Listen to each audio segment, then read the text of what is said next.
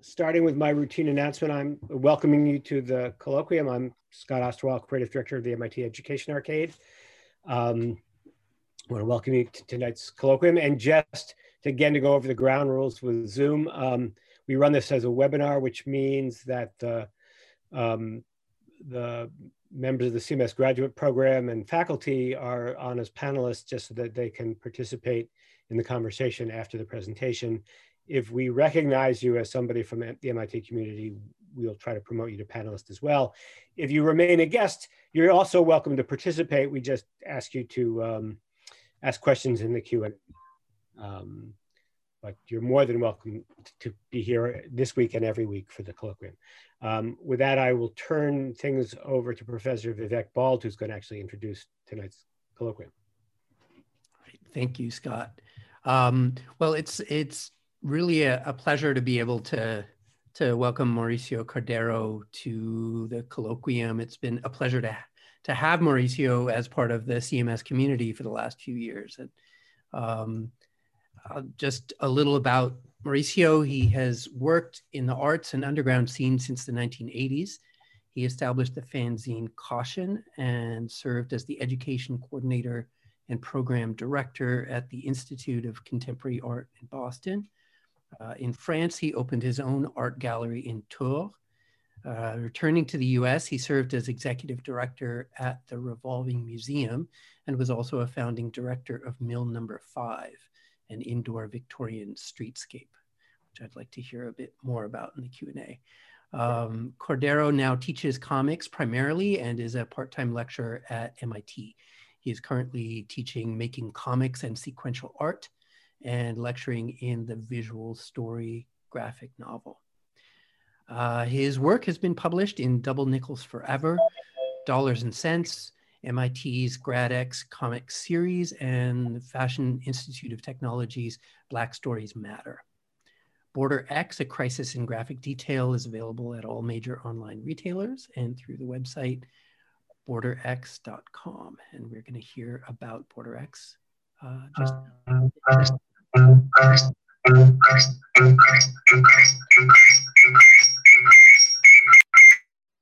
Okay. Oh, I think I've lost audio. You can hear me? Great. Okay, so I'm just going to let this roll. Yeah. Hi, I'm Mauricio Cordero. I'm a lecturer at MIT. I teach a course on comics production.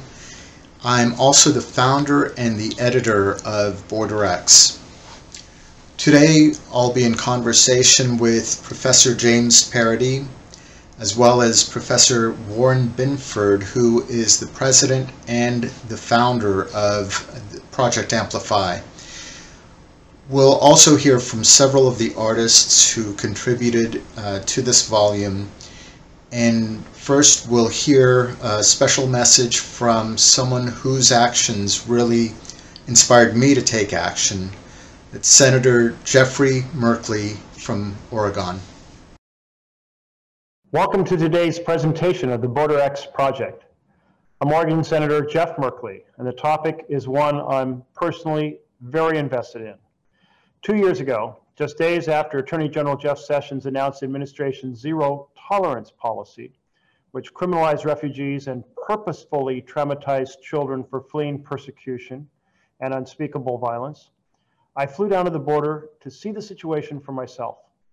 I walked through a Customs and Border Protection patrol station where I saw rows of chain link cages filled with young children. I stopped in front of one where young boys were lining up by height, the youngest in front. He was just knee-high to a grasshopper, maybe 4 years old at most. I couldn't believe what I saw in that facility. I could not believe that our government, the US government, was deliberately traumatizing children, ripping them out of their parents' arms to discourage refugee families from seeking safe harbor in the United States. It still haunts me today. It should haunt every American. I also went to visit another facility where I'd heard that hundreds of boys, perhaps as many as 1,000, were being held who had been separated from their parents.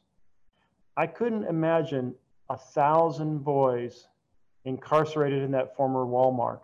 And I couldn't imagine the experiences they had gone through at the hands of our government. I wanted to find out the details. The on-site manager agreed to come outside and talk to me, but instead he called the police to have me escorted off the property. Well, when he did that, millions of Americans were watching on Facebook Live. And those Americans wondered, just as I was wondering, what is our government hiding behind those locked doors? Never before would I have believed that our government, the United States of America, would plunge ahead with a strategy of traumatizing children deliberately. But it was real. By the end of the year, more than 15,000 refugee children were held in camps across our nation. Today, at this moment, our American government has still been unable to reunite more than 600 of them with their parents. And all of those children, all those many thousands, still have to live with the trauma of their experiences inflicted at the hands of our government. But child separation was only the beginning of the Trump administration's war on refugees. As we all know, there were many more pieces to that policy. But it's up to us now, with Trump heading out the door, to confront the pain and suffering, to do all we can to remedy the pain and suffering of those children, and do all we can to restore fairness and justice to the immigration system. We need to ensure that policies like child separation never, ever happen again. I know that that's why many of you have come to this gathering today. Thank you. Thank you for working to understand the cruelty unleashed on our southern border and how we can work together to end it. Working together, let's relight Lady Liberty's torch. Why don't you say something about what got you, thinking about comics and borders? The origin was really anger and rage that I was feeling. And I hadn't felt this angry since I was a teenager, rebelling against Reagan and Bush. And growing up in DC around politics, I mean, that was meat and potatoes down there. We thought about politics all the time, even as a high school student. And, back then the rage was directed towards music. So I realized that, if I was going to bring any sort of substantial record or evidence of my rebellion, it had to be in the form of a comic book. And so I started to directly contact a few friends and say, hey, what do you think about this? And the response was overwhelmingly positive. But I was just curious if there was some set of episodes or something that set this off. I think the first incident was Senator Jeff Merkley trying to get into the detention camp and being turned away.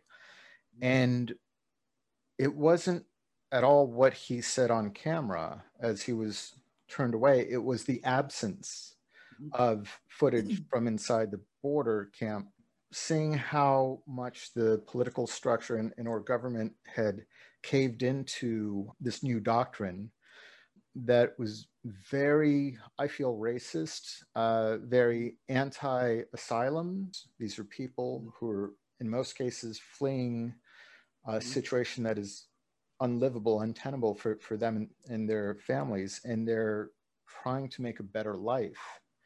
But as we know, the person who is in the White House right now referred to them as rapists and murderers and drug dealers. Not having a view inside the camps concerned me, knowing that just about everything that comes out of that person's mouth is either projection or just a lie. My tweets weren't going anywhere, and certainly didn't satisfy that rage. And so, that DIY punk rock spirit came back to me, and I said, well, I've got to make all this concrete. And found out about Project Amplify, who published testimony of migrants that were presented in Flores versus Barr. The construction of artistic work requires a kind of a suspension of rage and some of the emotions that might lead to starting it. So how did that work? Well, when I opened up the project to the world at large, I realized I was getting a lot of rage back. And that's when I installed a ban on the word Trump. And that is where the rage turned into productivity. You know, it started with rage and then quickly became compassion. And then I realized I had to steer the ship. You can only rage so much in a piece before it becomes too literal to be art, and it becomes a form of almost propaganda or something like that. There's this long history of Americans trying to figure out how they're going to exist in a world that is way more complicated than some may understand. As far as indigenous, there are hundreds of indigenous people on every continent of the globe, and this is one focus that you have on this particular location, but it sort of stands, does it not, for a kind of universal problem that has to do with borders. Absolutely. And at the very beginning, I made the decision to include science fiction and fiction as one of the sections that we would have in the final work. To get to the universal truths in this struggle, we need fiction, we need science fiction, we need allegories that go beyond the headlines and beyond this moment and even beyond this planet. And so I really enjoyed curating that section and finding the artists. It was wonderful to get so many different points of view looking inward and modalities, you know, science fiction, straight documentary, some reportage. So maybe and personal since you're bridging on some of these questions, maybe say a little more about the process of making this. How does a person decide and then go about making a collection like this? Because yeah, well, when you get to the point where the rage outweighs common sense, I think that's where you get started. I found it myself kind of alone at the beginning, and then people did step up as the project grew. So I guess the first step is deciding you're going to do it and defining it and scale it to what your abilities are. Or the way I did it was naively scaling it way above my abilities and having to grow into those abilities. So, you know, I have experience in producing comics and putting them together. I know all the tech specs, etc. But there's a much greater learning curve in terms of herding 70 contributors. And these contributors sometimes, I mean, a comic is not always done just by a single author. And generally it's done by, there's an inker, there's a colorist, there's someone who deals with the actual narratives, the bubbles, and all the things that. So, how did that all work out? Did most of these get done by? I noticed that almost all of them have multiple constructors. There are multiple people involved. Right. Well, that was part of what took a lot of legwork at the beginning, was playing matchmaker. Mm-hmm. Now, there were people that came with a team and were ready to go. In a few cases, there was existing work that we could just take and reprint, where the artist had all the rights to reprint. So that happened. But I did play matchmaker and really took time to read scripts, pass them along to a penciler or artists, and at that point, we determined whether the artist would take on the entire project or if I had to go out and find a letterer or colorist. So really trying to find what a comfortable or doable workload was for each participant. Yeah, there were a few people that were just really helpful. Royal Torres, for example, was one person who stepped up and helped a lot with the editing, and he got a lot of teams together, found a lot of, tied up a lot of loose ends. I'm curious about the organization, which I think is very, very effective. But you have the exhibits, which are sort of, reviews, interviews, and things of that sort that were captured. These are testimonials. But then you have the response, and you have the context, and then ruminations, and then a series of posters.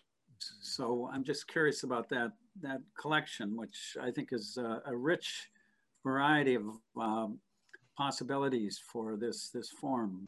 As the work began to arrive, I saw a pattern emerge, and the pattern strengthened over time into what seemed like 4 good sections for the book. The 4 sections are the exhibits, the response, the context, and ruminations. So I felt that the factual and most heart-wrenching work should appear at the beginning of the book to establish what we're talking about when we say migrant crisis. The exhibits are based on verbatim transcripts of migrant experiences in the detention camp, and these testimonies were presented to the Supreme Court in the ongoing Flores versus Barr case. To mitigate the just devastating nature of these testimonies, I chose to highlight agents and agencies that are working to create hope by aiding migrants in the field. And so the response section collects a few of those stories. Then the context section collects personal reflections and historic accounts to try to offer a broad contextual background for the volume. The last section, the ruminations, offers fiction, allegory, metaphor, and adaptation to get at some of the underlying themes and universal truths that we can find in the crisis. And closing out the volume, there's a small section of posters that were created especially for the collection in the vein of sort of works progress administration, sort of war era posters. Yeah. Do you have any kind of expectations for the impact of a piece of work like this, or is it kind of more diffuse, kind of cultural, just awareness, or how do you think about impact? One impact I'd hope for is precisely what we're talking about today. Sharing this model with the public in hopes of inspiring the replication for other social causes. Another is to create a graphic history of this moment so that we don't forget these atrocities that are being carried out in the name of the U.S. Also bearing witness to the suffering and torment endured by the subjects in this book, they've got so much to offer our society, yet they're treated like criminals for seeking a better life. Asylum is not a crime. Crossing the border illegally is a misdemeanor, yet it seems like they're being punished for a felony or some other serious crime. Finally, we set out to help a nonprofit, and the one we decided on, the South Texas Human Rights Center, is a really good example of an organization with an extremely modest budget, and they're creating a real benefit to society. And the funds we've collected and the proceeds that we continue to generate have gone to help them carry out their mission. And we'll hear a bit more about the South Texas Human Rights Center later on in the presentation. How does distribution work and things of that sort? the question about distribution format came up immediately. Should I try to find a publisher and potentially wait years to see any sort of result, or take a risk and self-publish and rely mostly on word of mouth? I chose the latter, and despite many difficulties, delays, complications, some of them due to COVID, in the end I think it was the best choice. By using a print-on-demand service, we had a lower risk than vanity printing, and we were able to get the volume into production 8 months after the start of the project. So that's 8 months to contact all the contributors, create the content, edit, design, layout, and get it to print and distribution. Also, by serving as the publisher, we can continue to generate profit, which goes to fund the South Texas Human Rights Center. And the title is currently being distributed worldwide, so it's available for about the same cost as buying it here in the US. So I'd say the benefits are similar to the traditional publishing route, but with a much higher revenue stream and lower risks. It gives it sort of gives a new meaning to public art, you know, the creation of and collaborating together to try to address issues that are really outstanding and urgent, and we need more of this, not less. This is a pioneering effort, I would say, just from what I know about comics. You've kind of invented a new process. It's a really brilliant project. So I just thank you. You know, I'm very, very glad that it happened, and you know, I hope you continue.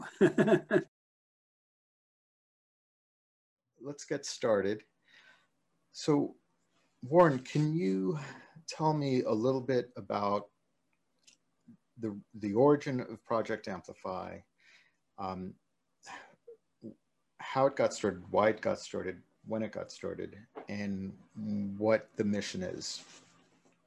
Yes, Project Amplify was started in the summer of 2019 after approximately a dozen of us left the Clint Border Patrol facility, where we had discovered over 350 children being kept in a windowless warehouse, a loading dock, jail cells, and tents in the desert. The children were hungry, they were filthy, they had been severely neglected.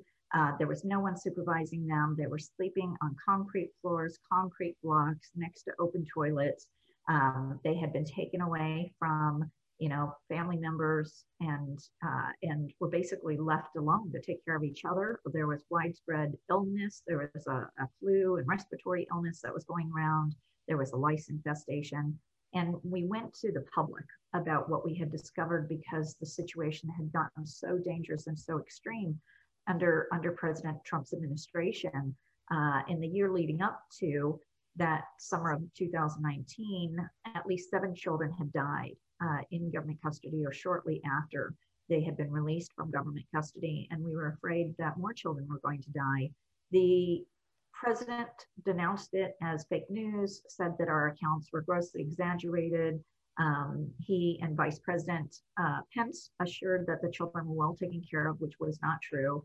And they put Vice President Pence both on the Sunday Talking Head shows and then Air Force Two, and flew him down to Texas, where he toured another facility. They dressed the children in government issued brightly colored sweatsuits, and then had the children pose for the camera and wave and give a thumbs up that they were being well taken care of. And we realized that there was a false counter narrative that was being advanced at the highest levels of government, and wondered how it was that we could counter that narrative so that these children's experiences and their histories were not erased. And we decided to create a website and post all of the publicly available testimonies of the children on that website, so that any member of the public who wanted to inform themselves could go and read the children's accounts and discover for themselves what the truth was, what the children said in their own words. And then we called out to artists and writers and musicians and everyday Americans and asked them to read the children's accounts and find ways to amplify their voices. What was different in 2019 than previous years? Yeah, so I started visiting the camps in 2017. You know, sometimes children are in cages and sometimes they're in jail cells. So it's important for people to understand that there are many facilities in which these children are being kept, and none of them that I visited are appropriate for children. And what was different about what happened in the last 4 years is the number of children who are being held, the length of time in which they were being held, the number of children who were being removed from their families, including their parents, and the level of abuse they were experiencing, and the number of deaths. Prior to the children who died in 2018 and 2019, no child had died in, immigrant child, or child in migration had died in government custody in almost a decade. And we saw approximately 7 children that we know of. There may have been more, but we know of 7 children who had died in the year leading up to our visit to Clint in June 2019. So that's what we were saying. Conditions so bad that children were literally dying. And it was, last year alone in 2019, there were approximately 69,000 children who had been detained by the US government. And that was a significantly increased number from what we've seen in years past. So are they committing a crime by crossing the border? No, it depends. When someone comes to the United States for the purpose of claiming asylum, they are not required to have documentation. So people who are coming to the United States to claim asylum for that purpose are not committing a crime. They have the right to do that under US law. They have the right to do that under international law. However, if someone is coming to the United States for the purpose of, for example, getting a job, they are committing a crime. And that crime is a misdemeanor. It's the equivalent of playing your radio too loud or your music too loud. And so what that means is when the Trump administration implemented the zero tolerance policy and said, we're going to take children away from anybody who crosses the border, without consideration of whether or not they're coming for asylum, they were essentially violating the law. And then when they took children away from people who weren't here for claiming asylum, but for jobs, literally they were taking their children away for a misdemeanor that was the equivalent of playing their music too loud. Starting in January 2019, they started to implement what's called the Migrant Protection Protocols, also known as Remain in Mexico.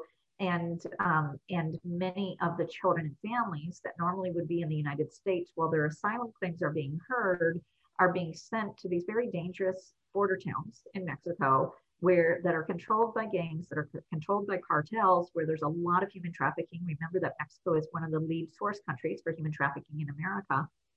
And rather than keep the children in the United States with their family, their parents, other loved ones, they're sending them to these really dangerous border towns and then keeping them there for what could be a 2, 3, 4, 5-year process. In March 2020, the Trump administration basically started to block all arrivals to the United States and blamed it on COVID, which is so ironic because this administration doesn't recognize, the severity or danger of COVID. The hundreds of children that we do know about are actually being kept in black box locations, such as hotels. And so we're having a really hard time tracking those children. Is it worse, being in a tent in Mexico with your parents for several years, or what's likely to be, several years, or is it worse to be separated from your parents for, 89 days, which is was the average under the Trump administration until recently, and kept in Border Patrol facilities, or a Walmart, but then reunited with your family after that. And I guess where I come down is that both of these are horrible and neither one of them is acceptable. And what we really need to do is, under a new administration and with a new Congress, we need to create legal protections to make sure that the brutality that children have been subjected to under this administration never happens again. And I've already spoken with Senator Merkley's office about working together to draft legislation that makes sure that this never happens again. We need to get to the root problem. Part of the root problem is trying to support security in the children's home countries so that they don't need to migrate. But for those who do need to migrate, to make sure that they are treated humanely throughout the asylum process. We also, Michael Bohanek of Human Rights Watch and I also are working on a policy piece that describes how to undo all of the damage that's been done by the Trump administration. And we hope to have that published in January. And I mean, we're already seeing such a severe drop in foreign students coming to the United States to study. And it's a huge brain drain, frankly. That's something that you know this, you work at MIT, this is something that we've relied on for years, which is, an open academy globally so that people could come here and there could be a vibrant exchange of ideas. This is what the whole Fulbright program is about. And so they really are, creating a tremendous impediment to enrichment of America by having, an open flow of global ideas and global talent. So, what we know is that when you isolate people, they go quite mad. We see this with the Unabomber, we see this with other isolationists, that human beings are inherently social creatures who need interaction with others. We need interactions in order to be exposed to fresh ideas. We need interaction with others in order to inspire creativity. We need to not lock ourselves up in a basement for so many reasons. I mean, literally, we're already going quite mad. Just, in the months that we've been in lockdown and in the months that we've tried to change to a closed society. I mean, you look at what's happening as we create these echo chambers and how insane family members are that we've talked to for years, but now that we are starting to close ourselves off and not engage with people who have different ideas than we have, it has become so unhealthy and so toxic that I think it gives us a vision of what life would be like in the United States if we continue to further isolate ourselves, both as a country and as different groups within the country who have political ideas that might not be consistent with others. Why or how can art help? Yeah. So it's so interesting because I'm not an artist, I'm not particularly creative, and yet I can look at a work of art and feel it resonate in every pore of my being. There are times when I can't read another sad story, and yet I can look at a picture and be completely open and absorb the story or the image that art conveys. Artists can simply create an image, create a sound, tell a story, and that can silence the noise and allow a truth to be known. And I appreciate the courage that they have to do things like read the stories of read the declarations, the testimonies of the children who have been abused at the border, allow that trauma into their being and to transform the child's trauma through secondary exposure trauma of the artists in order to help get the children's stories out. Is the news media in particular helping the situation at the border? So I have to say that I think that the news media has really, really helped us with getting the truth out about certain stories. So the separation of children from their parents and making sure that the public knew about children who were being abused in the Clint Border Patrol facility and neglected down there. The media has really disappointed me as far as educating the public about what was going on with the children who were being sent to Mexico who are not Mexican, and including many who don't speak Spanish. So I wish that the media understood better that the children in Mexico are in constructive U.S. custody because they have asylum hearings pending, that they are asylum and the refugees basically, and that 89% of them have families or other loved ones in the United States who can take care of them in regular homes and send them to schools while their asylum claims are being heard. And instead they're being kept in tents and, cartel controlled areas. Two of the children that a colleague of mine and his team interviewed, they were killed before the interviewer's plane had even left the ground, in Tijuana. And so these children's lives are at risk. They're not receiving access to education, which they have a right to. And there is the likelihood that they will remain there for years. The entire world has recognized that children have a right to all of these things, that children have a right to family integrity, that children have a right to be in a safe and secure environment, that they have a right to education, and that they have a right to safety, from prosecution, and to be free of abuse and neglect. And whether you're talking about the U.S. facilities in the United States that I visited, or whether you talk about, the camps and other facilities where children are being sent by the U.S. government to Mexico, none of these meet the children's rights that have been recognized under the UN Convention on the Rights of the Child, which has been ratified by every country in the world but one. The people who have seen, who have seen Border X and have seen some of the other projects have expressed so much appreciation and such a strong emotional response to these different projects. And they're so appreciative of all the artists who have contributed to them. I think that they have played a key role in helping to motivate people to get out the vote and to call for a change in leadership. I think that, the mistreatment of children in migration and their families has been identified as a key issue that to suburban women in swing states. And I think that to the extent that those women, those voters, find out about and come to understand what's been done to these children and their families, that it can have a dispositive impact on this election. So every artist, every musician, every writer, everyone who has put up one of the children's quotes on a lawn sign, people who have done street art in Philadelphia and elsewhere, the skywriters who have sent messages, in the skies behind their planes during major public events. I think all of these people should know that at best, they may have contributed to changing the outcome of this election, and in doing so, changing the course of history.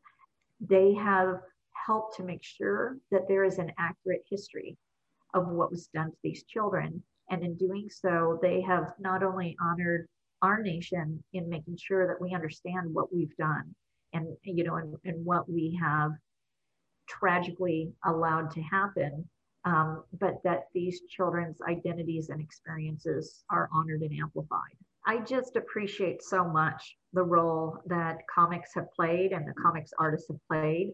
When I first reached out and asked the public to do this, I did not imagine the overwhelming support that we've seen from comics artists, from South Park to Border X to the illustration in the children's book. And I am so grateful to all of you for contributing your talents. So thank you so much for amplifying their voices.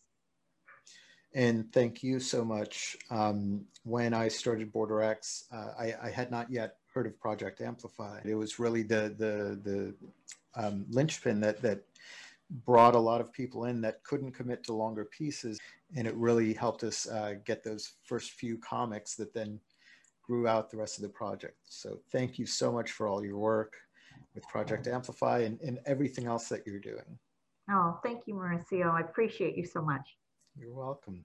Hello, this is Eddie Canales. I'm the director of the South Texas Human Rights Center that is located in Brooks County, and Falfurrias is the county seat of Brooks County.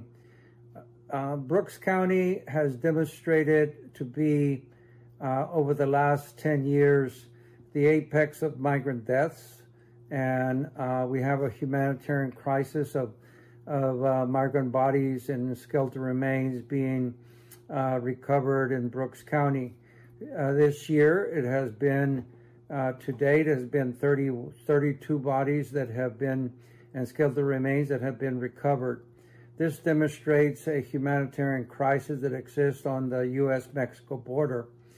And in that note, that crisis is demonstrated by the Border X comic book anthology, a comic book form, and has been well received by a lot of my colleagues, members of our organization, individuals, and our universities, NGOs that are reviewing and taking the anthology and using it in their classroom and using it to educate the community, and also decision makers and stakeholders. Without Border X, we would not have the tool that has been developed by Mauricio Cordero and his colleagues in terms of highlighting the crisis that exists at the border and the different issues that are very prevalent. Thank you very much for your attention on this short video. If you need any questions, call or look at the South Texas Human Rights Center Facebook page and our website. Thank you very much. Hi, my name is David Lasky. I am a graphic novelist. I've been making graphic novels and comics for about 30 years. For Border X, I adapted the testimony of a 15-year-old girl who was detained seeking entrance into the U.S. and placed in a giant cage with many other children at the Clint border facility near El Paso, Texas. In one page, I tried to give a visual look at her experience and amplify her voice in this way, because I am outraged that the U.S. is separating children and parents, putting children in cages, and then not able to reunite them with parents. It's disgusting. And as an artist, I wanted something I could do besides just signing internet petitions. So this was a way to use my skills to try to help, and I hope it will make a difference for children like this girl who just want a better life in our country. My name is Brian DeLay. I teach the history of the U.S.-Mexican borderlands at UC Berkeley, and I had the good pleasure of meeting Mauricio Cordero last year in 2019 at Stanford University, where I was a fellow. And we got to talking about our shared love of comic books. I've been a big comic book fan my whole life and managed a comic book store for a few years before I went to graduate school. And he mentioned this remarkable, exciting project that he had been spearheading, Border X, to raise awareness and raise money for immigrant rights on the border. And he invited me to think about whether or not I might be able to come up with some kind of a short piece based in history. And after thinking about it for a while, I decided that it would be interesting to write a short script about a remarkable Mexican figure. He was a general and a scientist named Manuel Mier y Terán. And in the early 1830s, he tried to convince his superiors in the Mexican government that something terrible was about to happen in Texas, that the colonists that the country had invited into Texas were going to rebel, and that Mexico was going to lose Texas forever. And he failed. He failed to convince them to take the action that they needed, and he killed himself. So it seemed like a relevant story for thinking about the crisis on the border today, because in Manuel Mier y Terán's time, it was an immigration crisis. It's just that the immigration crisis was coming from the United States. So I came up with the script, and to my great delight, Mauricio agreed to do the artwork himself. And so the finished product is the piece in Border X called Texas Killed Him. And it was a great experience working with Mauricio and being part of this wonderful collection. I'm David Martin Davies. And I'm Yvette Benavides. We are proud to have contributed our journalism to Border X, a crisis in graphic detail. In my story, Water Stations Save Lives, Consuela Terra's incredible artwork brought to life the story that I found in South Texas, where Eddie Canales, founder of the South Texas Human Rights Center, builds and maintains water stations in the desert. Without them, many more immigrants would die of thirst. Kittens in Cages is my story, which documents how children are forced to represent themselves in U.S. immigration court and the utter lack of concern for their safety and their lives. Chris Dore's artwork captures the array of emotions that I experienced while covering this story. Without a doubt, more people need to see these graphic journalism stories and gain a better understanding of the atrocities that are happening on America's southern border. Many thanks to Mauricio Cordero for spearheading this ambitious project and making it a reality.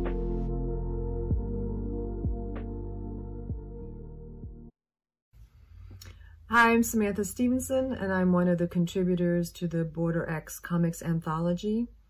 It was important to me to be part of this project. As an immigrant, I wanted to help in some way, and this gave me the opportunity to help in raising money for the South Texas Human Rights Center, and also to help raise awareness about what's happening at the border. I think for myself, sometimes it's to even acknowledge what's happening can be so deeply and profoundly distressing that sometimes we just turn away because we just don't know what to do. I'm not a lawyer, I'm not a politician, I'm an artist and musician. So to be given this opportunity to actually contribute in some way to help was just great.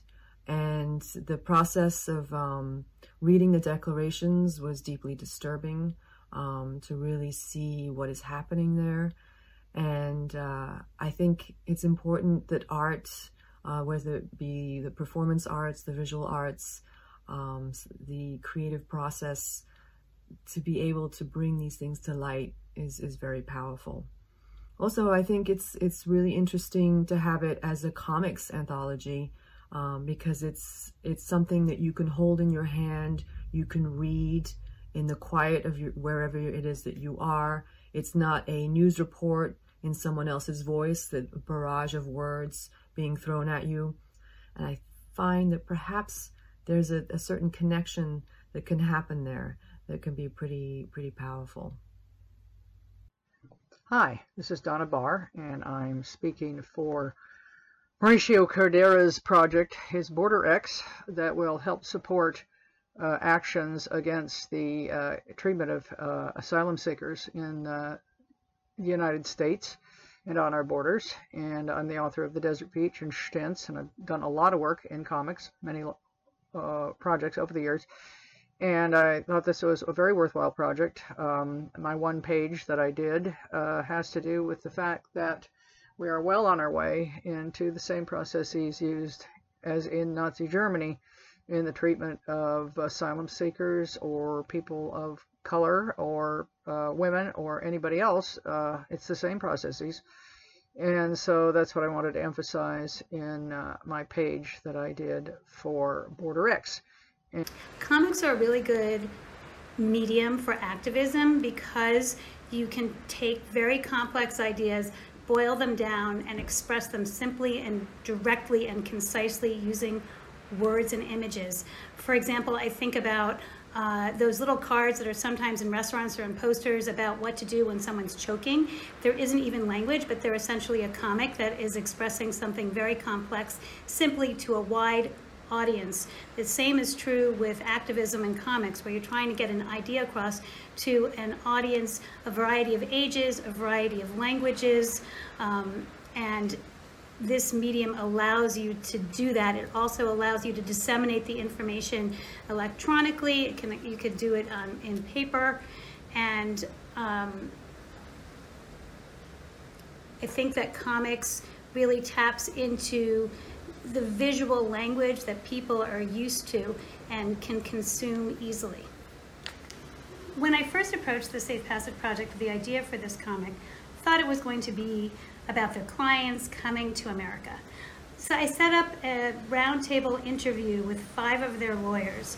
And over the course of those interviews, we identified specific topics that would be important to their clients. Had, of course, nothing to do with them coming to America. They already knew about that. What they didn't know was, what is a pro bono lawyer? Why should I trust a pro bono lawyer?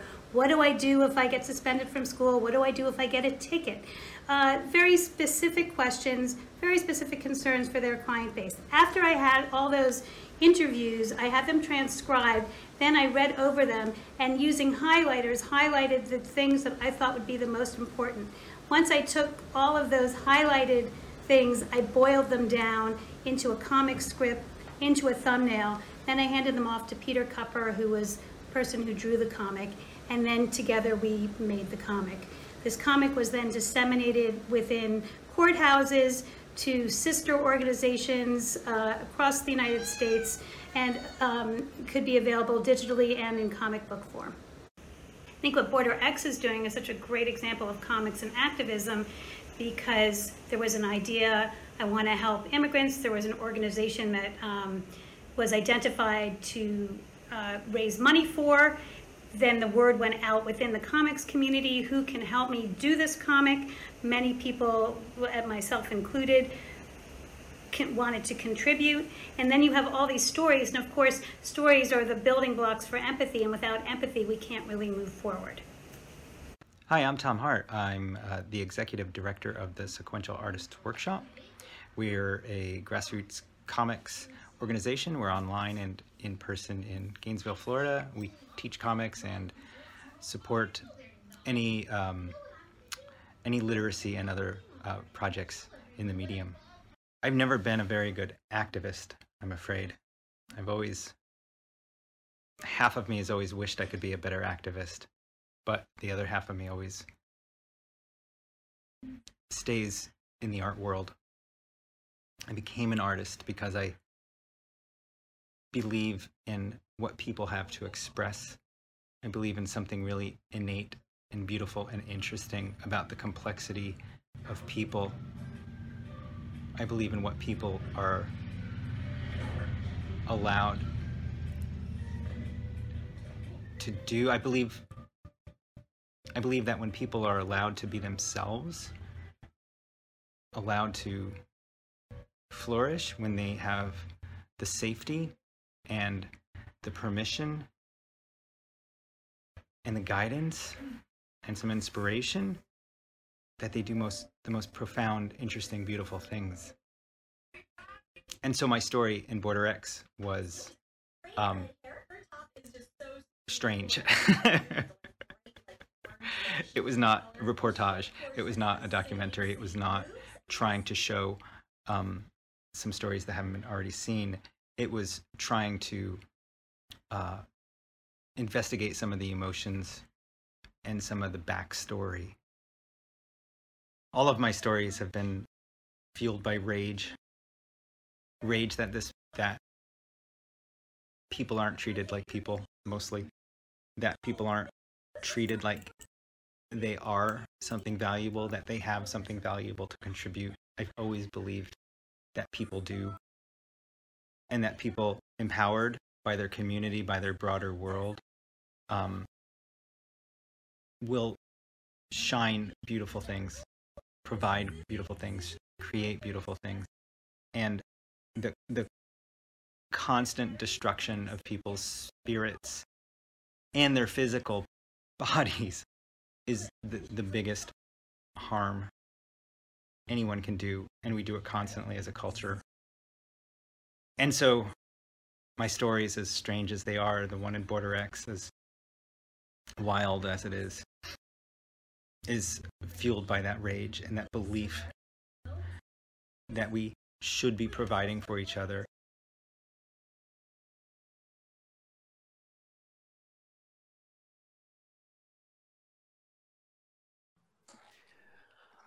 So we're gonna, as Scott mentioned, there is a Q&A that folks who are attendees from outside MIT can write their questions into, and we'll be opening up to questions from everyone on screen right now. First, I wanted to just step in and ask a question to start things off, Mauricio.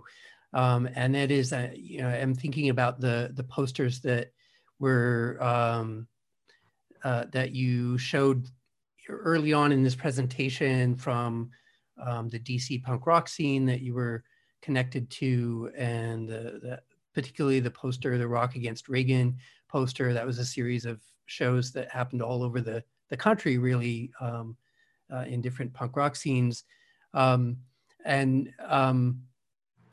I really have two questions connected to that. And one is just about what you learned and what you have sort of brought forward as an artist from those origins within the DC punk scene, which was a particularly politically engaged scene, you know, compared to others across the country. And the other is actually on a broader political level, thinking about Reagan and thinking about what the kind of activism that so many were involved in at that moment, to tie that to the border crisis right now. Because, you know, I think sometimes what gets lost in press accounts is the historical depth of, you know, why people are fleeing from Central America to cross the border, which of course does date back to the Reagan era. So I was wondering if you could, you know, the two very different questions from looking at that same poster, but if you could talk about those to start off. Sure. So I was lucky enough to grow up in the punk scene. And like you said, it was not like the scene in London or New York or anywhere else. It was not concerned with fashion. It wasn't about having spiky jackets and, you know, green hair or anything like that. It was really about politics and how young people can resist and really rage against politics and try to channel that into creativity and art. So, you know, early on, at one show, I was like 14, 15, just standing by the stage, and Ian MacKaye and John Stabb and I believe it was Henry Rollins walked up to me and asked me if I was, you know, so-and-so. I don't remember what the name was. And I was like, no, but you are in, you know, Henry and John Stabb. And they were, those were my idols. And to have them actually just be so approachable sort of shaped my attitude towards art and music. I wanted to patronize artists who are approachable and sort of down to earth. And also I don't have a problem with going up to someone I admire and asking them for something, you know, especially when it's for a larger cause. Wow, Reagan. So we did have these wonderful shows right there on the mall. At first they were Rock Against Reagan, then Rock Against Bush. And so every year around the 4th of July or on the 4th of July, it was sort of a counter concert, almost like the Chicago DNC, where the MC5 played outside to sort of counter what was going on inside. And those were quite formative and informative concerts and productions. You know, there would be tons of flyers given out, but also leaflets. I first learned about the genocide in Guatemala through a Millions of Dead Cops album, MDC. They had an insert that detailed the atrocities and some of the most graphic, disturbing photos that I'd ever seen. Things that were just not being promoted in the press. for obvious reasons. I mean, they're gruesome photos. And so that's sort of blunt honesty and no real tie to commercialism. So the interest was getting the truth out, maybe selling 100 albums, but really changing minds more than having a pop single or getting on MTV. And with Reagan, we could talk all night about Reagan in Central America, but really that was something that opened my eyes. The punk rock movement opened my eyes to Reagan's policies and really drove me to actually visit Nicaragua in 1990, I believe, on a small relief mission right after the war. But I'm not a Latin American expert, so I'll just kind of leave it at that.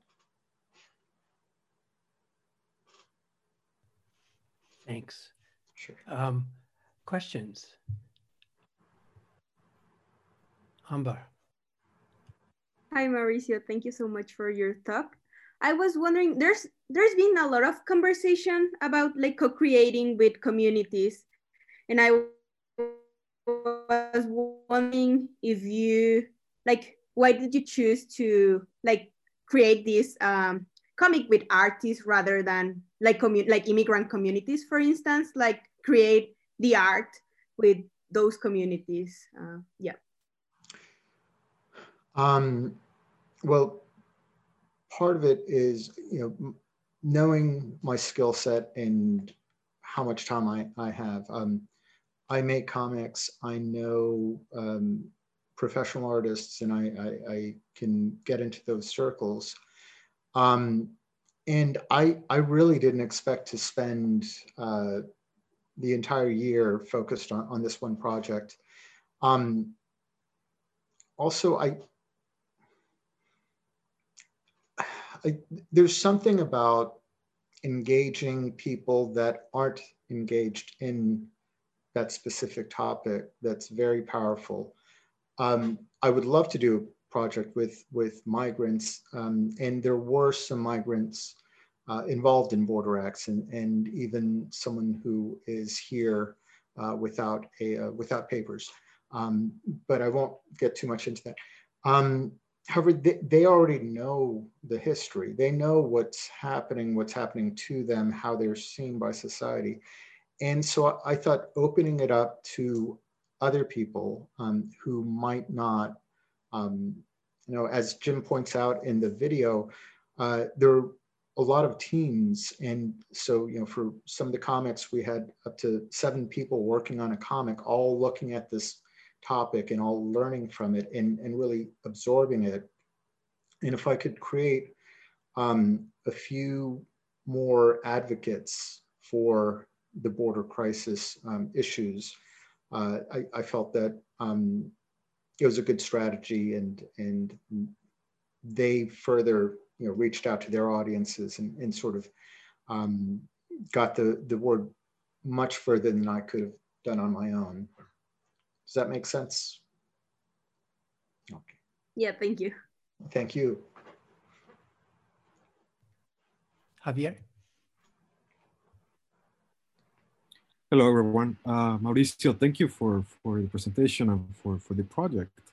My question is, do you see any value in perhaps offering a translated version of this anthology to Spanish? Is it feasible even, or have you thought about it?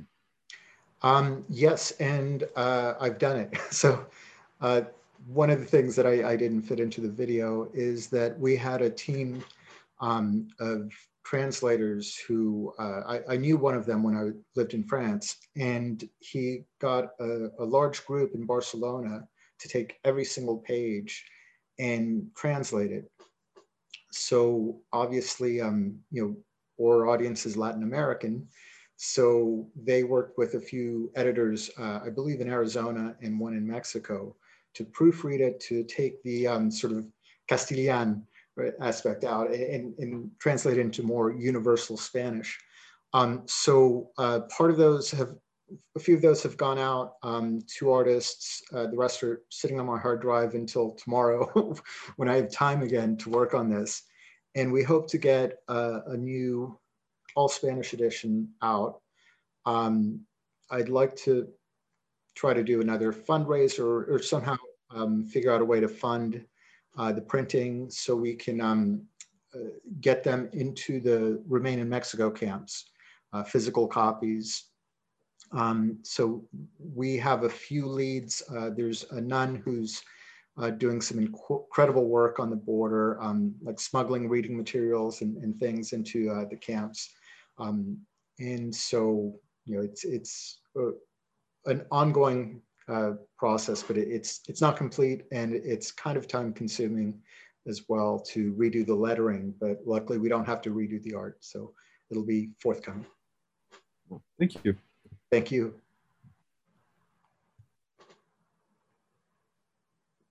Other questions?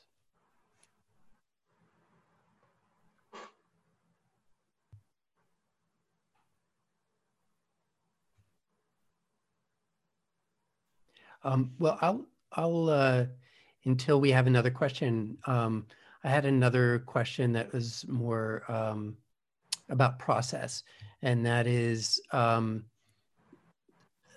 curious to hear about the relationship, a bit more about the relationship between this project, the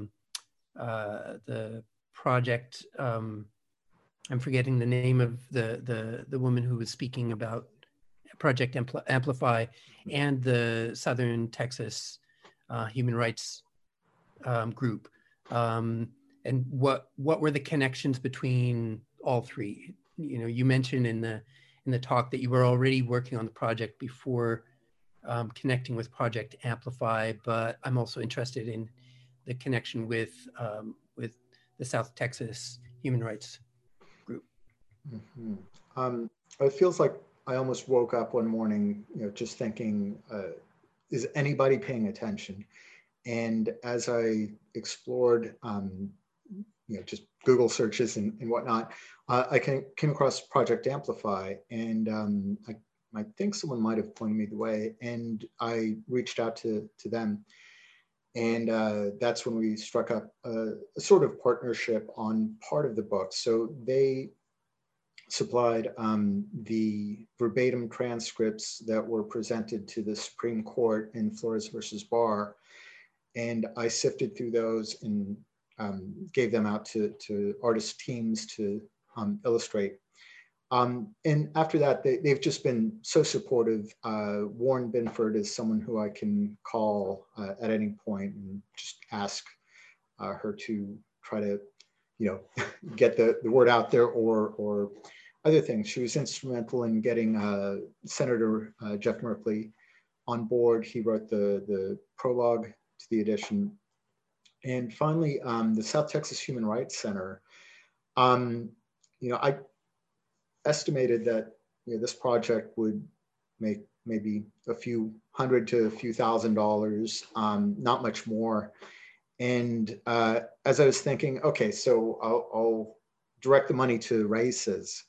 Like just days after that, they did a Facebook post and raised $12 million off of a single Facebook post. And I thought, I don't want to take all this artwork, all these hours of work and raise, you know, a drop in the ocean. I set out to find a very small, very lean nonprofit. And so I consulted GuideStar and looked for extremely small budgets. And I came across an ACLU listing of underfunded projects doing essential work on the border. And that's when I found 3 organizations. And for various reasons, 2 of them just were like comics. And Eddie was just great. He was like, yeah, gung ho, let's do it. And also the mission it's a difficult one. And I like problems, I guess. It's hard to convince someone to fund an organization that provides water for migrants who are crossing the border, but also forensic recovery. It's difficult to talk about, it's uncomfortable, and it's hard to pitch. So that attracted me. I wanted a challenge. I wanted people to be aware of what we're really talking about, and it's life and death. And so that's how I decided on South Texas Human Rights Center. Heather, you have a question. Yeah, I have two questions. The first one is, you mentioned early on your decision to not mention the name of He Who Must Not Be Named throughout the whole work. And I wonder if you could talk more about why you made that decision and how important it was to the project.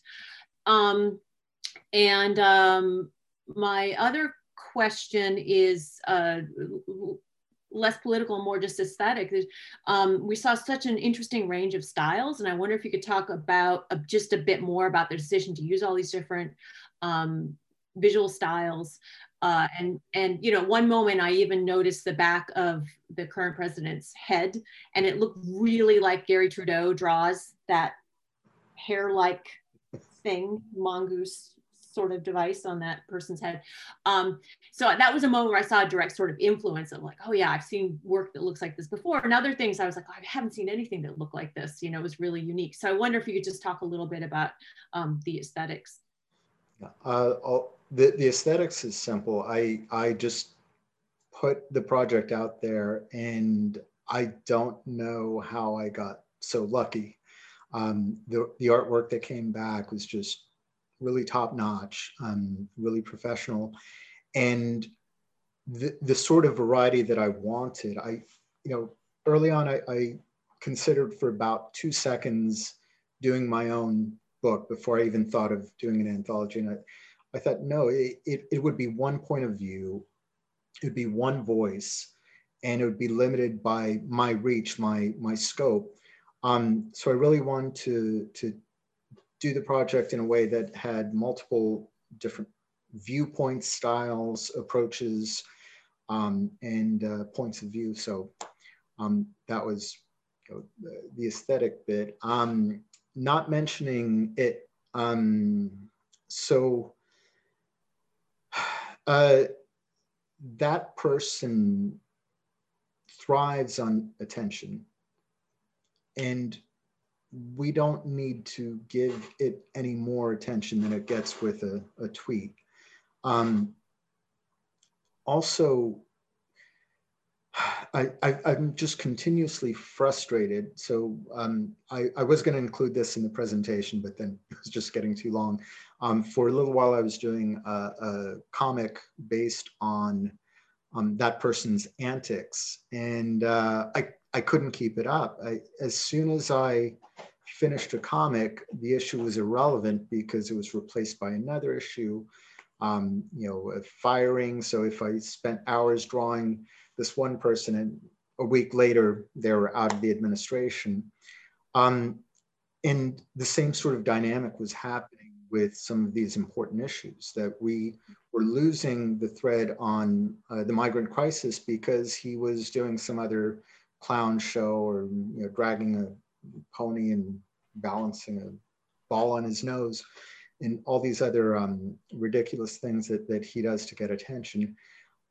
So I really didn't want his inclusion in this volume to take away any of the energy or attention from where it should be on the individuals who are actually affected by this crisis. And we did negotiate that, that one image that you mentioned.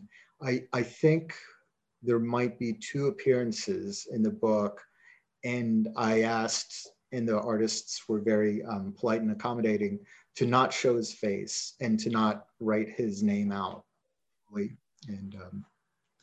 And I'm glad for it. No regrets. I think he's implicated enough by his policies and actions that we don't need to name or depict him anymore.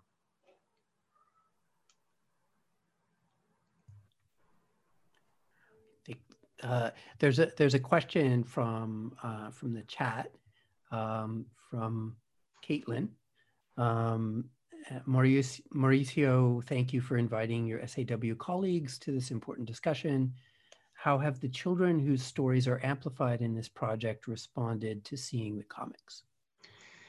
Well, we don't know. All the testimony is anonymous for various reasons, for the protection of the children. So I don't know if any of the children in the exhibits has actually seen the comic. And that is what I hope to do later on, is try to find a few agencies that can distribute the electronic version and the Spanish version. But yeah, sadly, we just can't get that sort of feedback.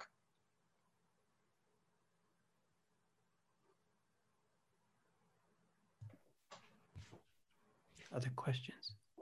A question over here. Sajid. Thank you. Hi, Mauricio. I'm a visitor to the lecture. Very impressive work. I'm curious to ask your thought, having completed the work and looking back at it at this point, how do you situate the decisions that you made for one reason or the other up front to go with as an independent work, and even thinking at the outset about a sort of a punk rock perspective, if you will, right? Governing the aesthetic. But what's been realized now, the work you have in front of you, I'm curious to get your thought about how you see it having similarity or dissimilarity to the kind of stuff Joe Sacco has done, right? Years ago. Curious to hear your thoughts about that, and how you see sort of the elasticity of comics to do this kind of work. Mm-hmm. Oh, wow, Joe Sacco. I think that harks back to, I love his work. I love what he's done. I'm not a journalist. I'm not trained in journalism. I'm not a historian. I make comics. So I wouldn't, it just wouldn't be my wheelhouse to try to do a sort of in-depth project on the border. However, I have opinions, and I have Google, so I can find enough information to provide my viewpoint. But really, going back to that punk aesthetic, it was a very inclusive movement. You know, if you had a band that had been rehearsing for 3 weeks in a basement in, you know, Falls Church or Alexandria, you could be on stage with Minor Threat, or, you know, later on Fugazi, or, you know, some of the key bands. So I think this this inclusive spirit permeated through the Border X anthology. Some of the artists are actually first-time comic creators. A lot of the longer pieces I sort of ripped out of the hands of writers who are like, well, I've never written a comic before. And I was like, no, it'll be okay, come on. And so we sort of coached them on how to translate their script into comic book form. For example, Brian DeLay, he had never done a comic, but was really, really enthused by comics. So, yeah, I think by providing a large platform, getting a lot of different voices in, it just harkens back to that DIY spirit. Thanks. Question? I'm sorry. Did I answer your question? That's good. Thank you. Thanks, Mauricio. Thanks. Other questions? I just want to make a comment. I think Joe Sacco would love this comic. Joe Sacco has a new work out titled Paying the Land that just came out about a year ago. But this is very much, Mauricio's a cousin. This is the same realm. And I think these two comic artists would be very, very compatible. And yeah, so anyway, that's interesting to mention that, because that's also art that has advocacy, but it's art that is formed in a different way, but very, very similar. So anyway, it's worth mentioning. That's nice comparison. if anyone has Joe Sacco's address, I'm happy to send him a copy. So I have a question, Mauricio. I think about sort of having been outraged by the same things you were outraged over the years. And one of the things that overall I've come to realize is that how little, at least I don't know whether it was ever otherwise, but how little accountability there is over time. In other words, no one's paid a penalty for what the Reagan administration did in Latin America. No one's paid a penalty for what's happened in Iraq in the first decade of this century. Any thoughts about whether I mean, it's critical that what you're doing to raise awareness of the problems. Is there any thought about a role art could have in terms of actually trying to bring people to account, I guess? I'm sorry, trying to bring people to account for their crimes. Yeah. Wow. It's tough. Yeah, without getting mystical and karmic or anything like that.